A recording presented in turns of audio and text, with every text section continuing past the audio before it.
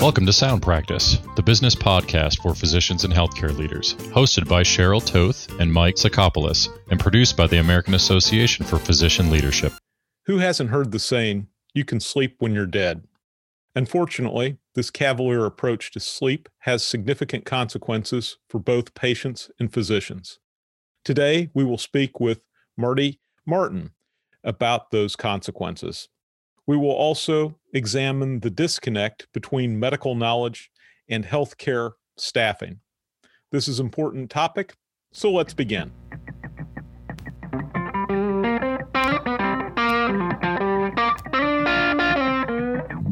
Dr. Marty Martin is a licensed clinical psychologist with a master's in behavioral sleep medicine. He is a former fellow at the National Institute of Occupational Safety and Health.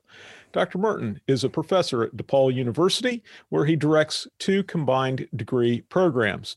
He's written dozens of peer-reviewed articles and several books. You may have also seen his writing in the Wall Street Journal, Washington Post, or USA Today. Professor Martin, welcome to Sound Practice. Yep, glad to be here. Thanks for taking time. So our audience today is comprised of physicians and healthcare executives.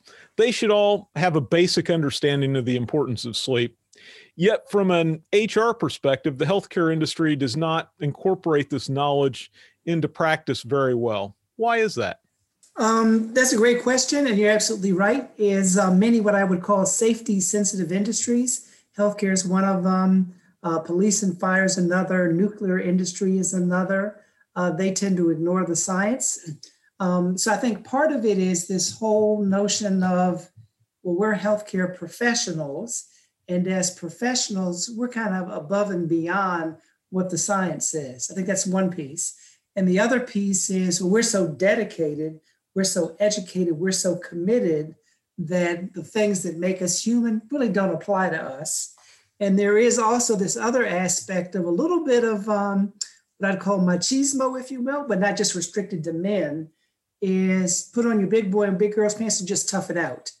So I think that those are some of the things that cause us to ignore what's in the literature, unlike if you look at the airline industry. So the airline industry, they're very strict in terms of scheduling and sleep, and that's a safety-sensitive industry. Now, the thing about the airline industry is if there's a plane crash tomorrow and 300 people die, then it's newsworthy because 300 people died at exactly the same time. But maybe I'm a surgeon. I could conceivably kill 300 people over the course of my career, but it's not all at one time. So in healthcare, it sounds kind of bold, but I'm going to say it. In healthcare, we tend to kill people one at a time. And if you go back to Air is Human, 98,000 unnecessary deaths in every single year. So if you look at how many airplanes are crashing. So I think the other thing too is we don't necessarily feel the impact of sleep deprivation in the same way as maybe a train derailment or a nuclear disaster or an airline. So some of this may sound as if I'm rationalizing for the healthcare industry. I'm not rationalizing, but those are the rationalizations I have heard throughout my career. And I think we need to change that. That makes sense to me. Maybe you could remind us all of the long-term and near-term consequences of sleep deficiency. Yep, let me go to near-term first. So first, a couple parameters. So the American Academy of Sleep Medicine recommends for adults 18 to 65 that you get 7 to 9 hours of sleep. Now, the American Academy of Sleep Medicine does not say, well, everybody gets 7 to 9 hours of sleep except for physicians and nurses and pharmacists and techs. So you can get by on 6. It doesn't say that. It's 7 to 9 hours because we're all human. The other piece too is if you get less than 6 hours of sleep, kind of in a chronic way, then that has detriments to not only your performance the next day, but also to your lifespan as well. So short sleep duration as defined by less than 6 is becoming an independent risk factor for cardiovascular disease. Independent risk factor, just like cholesterol is a risk factor, diabetes is a risk factor, obesity is a risk factor, smoking is a risk factor, independent risk factor. So let's take you for example. Let's imagine that last night you got 6 hours of sleep and you had to work today. So you're going to feel the impact of that lack of sleep today. your decision-making, your problem-solving, your concentration, your focus, your ability to engage with others in an interpersonally savvy way, your ethical decision-making, all of that is going to be impaired, not 2 years from now, the very next day. So I think what a lot of healthcare professionals fail to recognize is you pay the cost of not sleeping well the next day. That makes sense. Now you and the audience can determine just how many hours of sleep I had last night, Dr. Martin. So your website, zestysleep.com, you have a blog post that addresses micro breaks. Mm-hmm. Can you tell us what a micro break is, what the benefits from micro breaks may be, and any tips for healthcare providers regarding micro breaks? Yep, fantastic. Let me begin with a micro break is this. So let me ask you this question. How many minutes are there in a day? So 60 times 24, right? Yep. So if you do the math, you'll get 1,440 minutes. So there's 1,440 minutes, a lot of minutes during the day. So a micro break is this. Maybe every hour you take 1 to 2 minutes and you do something that's not focused on work. So what you don't want to do is move from one work task to another work task. That's not a micro break. Nor do you want to move from a work task to maybe a conflictual conversation, because although it's not work stress, it's interpersonal stress. So maybe you stretch, maybe you relax, maybe you close your eyes, maybe you look out the window, maybe you walk around your desk. So you do something that's cognitive, you do something that's physical, that is distinct and different from a work task, and you do something that's not inherently stressful. So ideally, you should do that 1 to 2 minutes on the hour. So if someone were to say you work 8 hours, so I'm talking a total of 16 minutes if you do it for 2 minutes. So if you tell me, Marty, you don't know how busy my life is, there's no way in the world that I can do this for 16 minutes, let alone 2 minutes. I can't even do 2 minutes. Then I'm going to say to you is, I get it. You can't spend 2 minutes out of 1,440 minutes in a day. So when you think about that, and if you say that to yourself, it sounds ridiculous. And it sounds ridiculous because it is ridiculous. Fair enough. All right. So chronotypes, can you tell me, is this something different or a variant from circadian rhythms? Yep. So they're pretty close. So let me distinguish between the two. So we have 4 seasons. Yep. And then in a given day, you have the rising and the setting of the sun that changes through different types. And then if you think about birds, so birds will begin to chirp really a little bit before dawn. And then they'll also get very active a little bit through dusk and through nightfall. So they don't have clocks like we do. There's no timekeeping device, but all animals and even plants have circadian clocks. And in fact, 3 scientists won the Nobel Prize, I think it was maybe 4 or 5 years ago, because they discovered the clock gene. So there is a clock gene. And what that clock gene does, it's our internal timekeeper. So with our circadian rhythm, so our bodies say, now is the time to eat, now is the time to sleep, now is the time to digest. So a lot of things that happen rhythmically. That's why if you go, overseas and you go east to west, you're going to experience jet lag. Because remember, your body has an internal clock. But yet if you go 8 hours away, cross 8 time zones, your body is still stuck.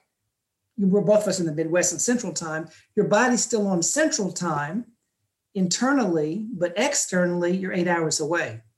So when you are saying it's time to sleep on Chicago time, people in your destination, they may be awake.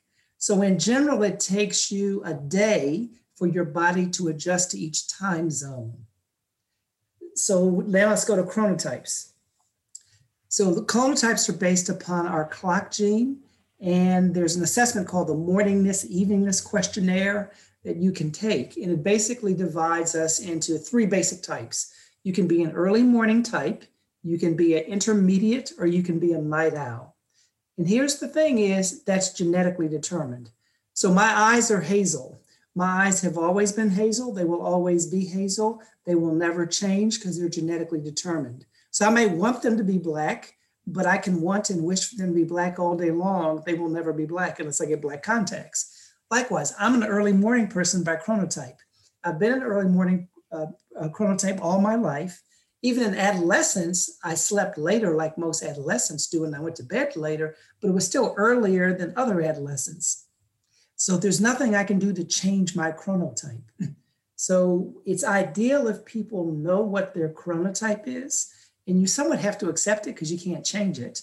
And then if you can match the external activities in your life to your natural internal clock, you will perform higher, you have less stress, and life will just flow easier because you're working with your clock.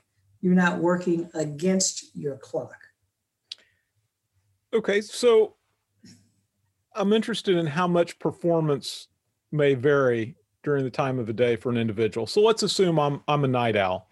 Yep. If I have to take a test at 7 a.m, will the score vary tremendously if I took that same test at, say, 9 o'clock in the evening? Will not vary, and also how you define tremendously. You could say, for example, it's a score from 0 to 100.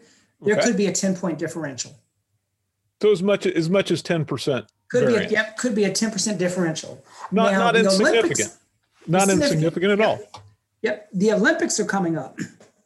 And then a lot of athletes, they're beginning to work with sleep psychologists and circadian biologists because for them, performance could be 0.02 seconds.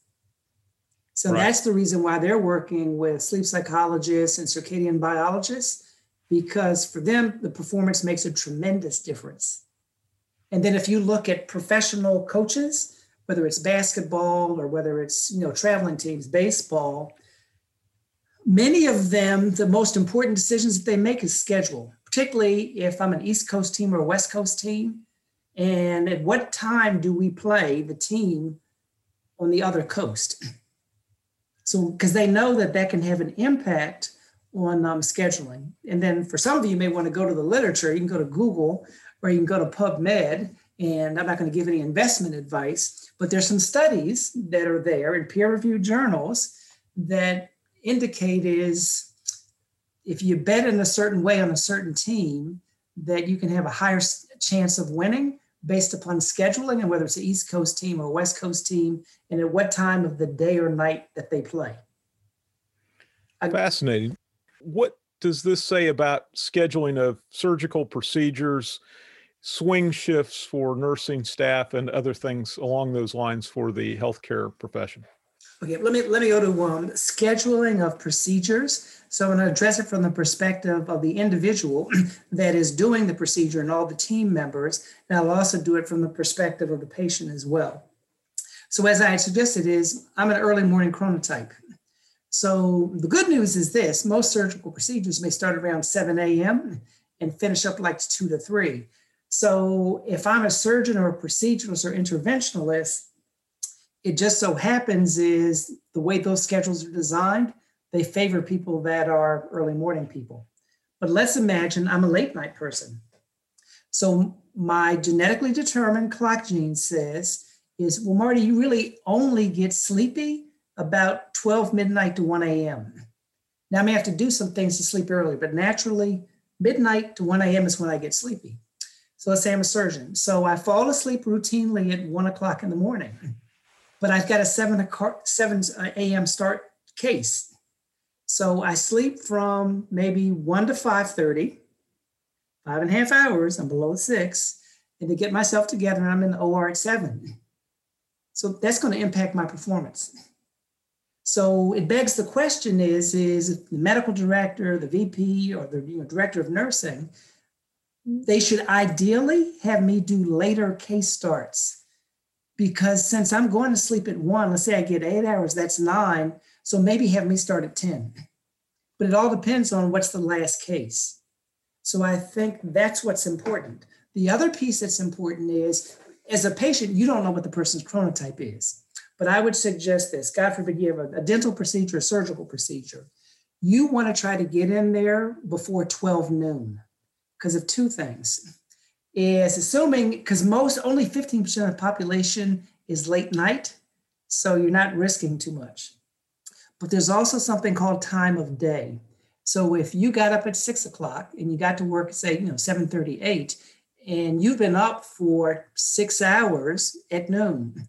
So if you are scheduled for an intervention at 2, then the person's been up 8 hours. So what happens is you get the afternoon slump from 12 to 3.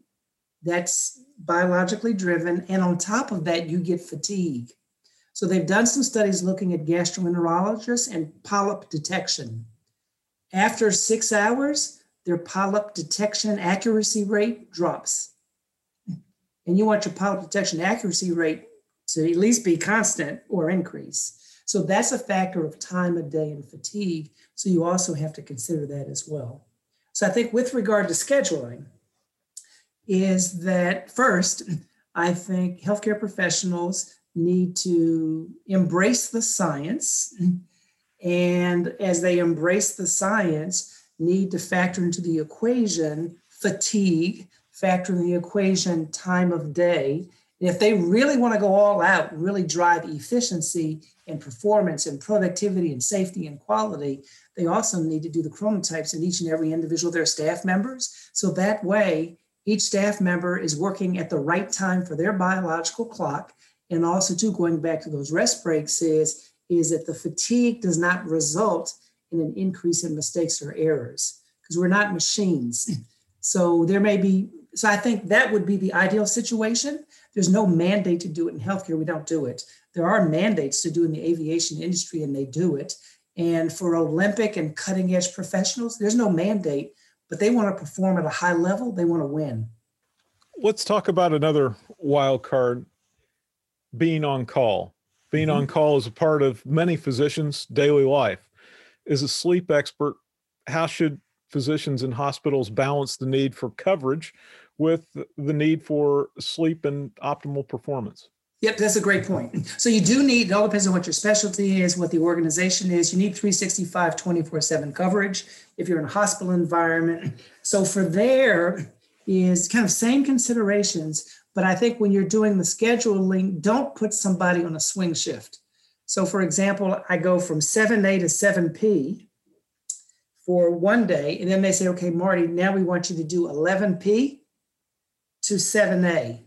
So just from that particular structure is I've swung my shift, because remember what you're doing is you're almost inducing jet lag.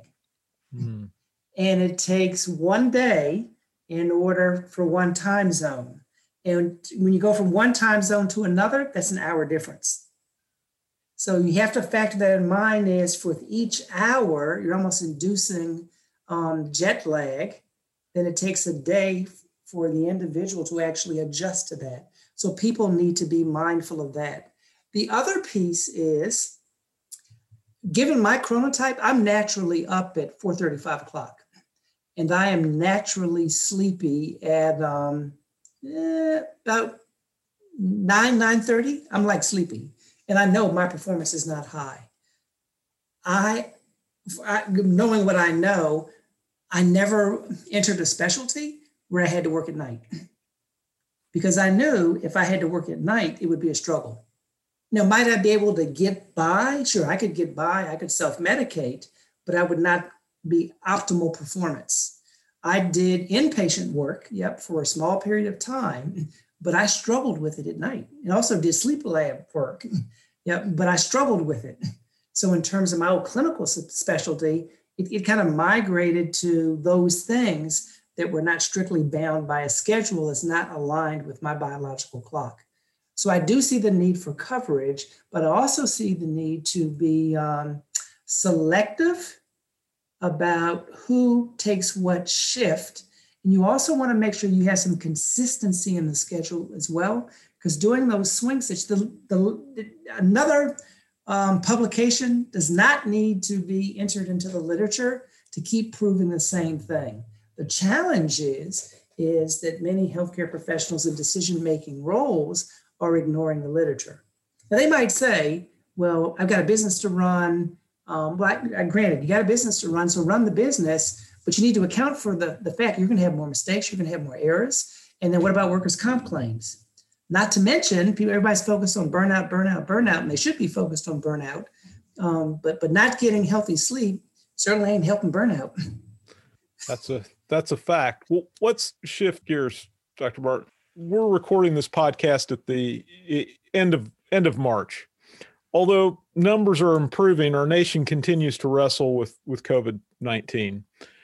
Studies show that the efficiency of many vaccines is significantly improved by proper sleep. Is this true of vaccines for COVID-19? Also, can you just generally speak of the link between sleep and the immune system? Okay, yeah. So let me talk about sleep and the immune system first, then I'll get to coronavirus because it's a novel virus. So the benefits that accrue to you when you're sleeping are many. So one of them is you get a boost in your immune system. The other is there's some early research that's suggesting too is that like little vacuum cleaners are operating in your brain, kind of cleaning out the plaque. So as you know, plaque is associated with increased risk of Alzheimer's disease. So a lot of people think sleep is a complete waste of time. I'm doing nothing. It may seem as if you're doing nothing because you're not aware, you're a different state of consciousness, but your immune system is being boosted. Kind of this plaque buildup is being erased. Also, you're having memory consolidation. You're also involved in dreaming. So a lot of recovery mechanisms are happening while you're asleep, which do not happen when you're in a state of rest. So a lot of people think I know I don't sleep so well, but I rest. Okay, but when you're resting, those things I mentioned, they're not occurring. So you're not awake and aroused, but those mechanisms aren't occurring. So with regard to the coronavirus and the vaccine, so the understanding is this, and again, it's a novel coronavirus, we don't know for sure, is that given the fact that your immune system is strengthened while you're sleeping, that gives the vaccine a little bit more of a boost. Yep, so a little kind of booster effect because you are amplifying with the vaccine that which occurs naturally. Thank you. So every person listening to this podcast has a mobile device that he or she uses. And many have these devices bedside. Does that interfere with sleep? And if so, how? YES. It does, for sure, yes. So how? A couple of ways. So one way is these smart devices emit blue light. So if it's dark in the room and you have this blue light that's being emitted, then that blue light hits your eyes, hits the retina, goes to the optic nerve. Also, then the pineal gland is triggered. And then what happens is you don't get melatonin production, you get the suppression of melatonin. So melatonin is a natural hormone that doesn't make you fall asleep, but it kind of initiates sleep. So blue light suppresses melatonin. So it makes it harder for you to fall asleep. So that's one reason why you should not be looking at that in the bedroom. The other is, let's look at the content. So maybe you're watching something or viewing something that is hyper arousing. So it could be hyper arousing in a negative way, or it could be hyper arousing in a positive way. That's going to be challenging for you to fall asleep because you're in a state of hyperarousal. The other is maybe you're physically involved with it. If you're physically involved with some motor activity, that's going to contribute to some hyperarousal. So those are at least 3 reasons why your device does not need to be in your bed, because it's been reported that up to 52% of Americans, the device is in the bed. Not on the bedside, but in the bed with them. So it doesn't need to be in the bed, and actually it should be out of reach from where you are. That sounds like good advice. As we wrap up our time together, what sleep recommendations can you offer the physician leaders listening to the podcast today? Let me talk about personally first, and then I'm going to go to organizationally. Yep. So on a personal, if you were to do one thing and one thing only, it would be have a consistent sleep schedule according to your chronotype. And the consistent sleep schedule means this. So for me, ideally, I should be in the bed and asleep between 9:30 and about 10. And ideally, I wake up between 5 and 6.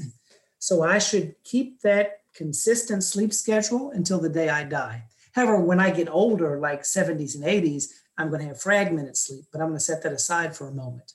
So then you may ask the question, well, Marty, what about Saturday and Sunday? My body does not know it's Saturday and Sunday. All my body knows is day 1, day 2, day 3. It doesn't know about Saturday and Sunday. You say, well, Marty, what about vacation? My body does not know I'm on vacation. My body doesn't care. So a consistent sleep schedule is key. Now, again, personally, I think for a lot of busy physicians and healthcare executives is you may go to sleep with a lot of stuff on your mind, or you may be worried about the next day, or you might be ruminating about stuff and rehearsing stuff. A piece of advice I give to my patients is this: put yourself to sleep as if you were a toddler. And then I say, what do you mean, put myself to sleep as if I was a toddler? So I said, imagine you have a 3 or 4-year-old, and 3 or 4-year-old is running 100 miles an hour. They're moving, going fast. You don't take that 3-year-old and then just plop that 3-year-old in the bed after running around 100 miles an hour, turn off the lights and walk out the room and expect them to go to sleep. It's not going to happen. But what do? Is maybe an hour before, maybe lights are down, maybe story time, maybe take a bath, things get quieter. So you kind of lull that little toddler to sleep, and then he or she falls to sleep. So as adults, we're not toddlers, but we have to put ourselves to sleep as if we're a toddler. So for everybody personally, consistent schedule, put yourself to sleep as a toddler. Now, for those of you in decision-making roles where you're controlling schedules, then this is what I would encourage you to do. Because since largely people in the healthcare professional are ignoring the literature, do a pilot experiment in your organization. So maybe you take a site, maybe you take a shift, maybe you take a division, maybe you take a unit, and then you look at their chronotypes. You do a set schedule based upon chronotypes. You factor in time of day. And then maybe some outcome measures, maybe it's safety, maybe it's harm index, maybe it's engagement, maybe it's throughput. So you have those dependent variables, and then, then compare that to a similar unit or site and let me know what the evidence suggests. So don't approach it from your belief system. Don't approach it with what I call status quo bias. And status quo bias would be well, I can get by, so therefore everybody else ought to be able to get by. Don't approach it from status quo bias, but approach it from a scientific point of view, is what I would strongly encourage you to do. What I'd also encourage you to focus upon is if you've got a safety initiative, a quality initiative, a burnout initiative, an engagement initiative, a satisfaction initiative, and even if there's been some ethical breaches in your organization and you're not addressing sleep, you're not going to get 100% to where you need to get unless you address sleep. That is the if you will, the pun, the sleeping giant in the room. Excellent. We will leave it on that note. My guest has been Dr. Marty Martin, a national recognized expert in behavioral sleep medicine. Dr. Martin, thank you so much for being a guest on Sound Practice. Oh, no, you're more than welcome. My thanks to Professor Marty Martin for joining us. The challenge seems to be translating medical knowledge as to the importance of sleep into operational practices in healthcare. Physician leaders need to address this disconnect for the sake of their own colleagues and patients. Hopefully, sleep will ultimately be treated in a manner consistent with that of the aviation industry. Bada bing, bada boom. Bada bing, bada boom. You've been listening to Sound Practice, the business podcast for physicians and healthcare leaders. Check out the show notes for this episode at soundpracticepodcast.com. If you have any suggestions for future episodes, we'd love to hear them. Email us at info@soundpracticepodcast.com. Subscribe to Sound Practice wherever you listen to podcasts so you can automatically receive our episodes. And please rate us and comment on the podcast in iTunes and Google Play. Sound Practice is presented and produced by the team at American Association for Physician Leadership. We are the world's premier organization for all aspects of physician leadership in every sector of healthcare. Learn more at physicianleaders.org.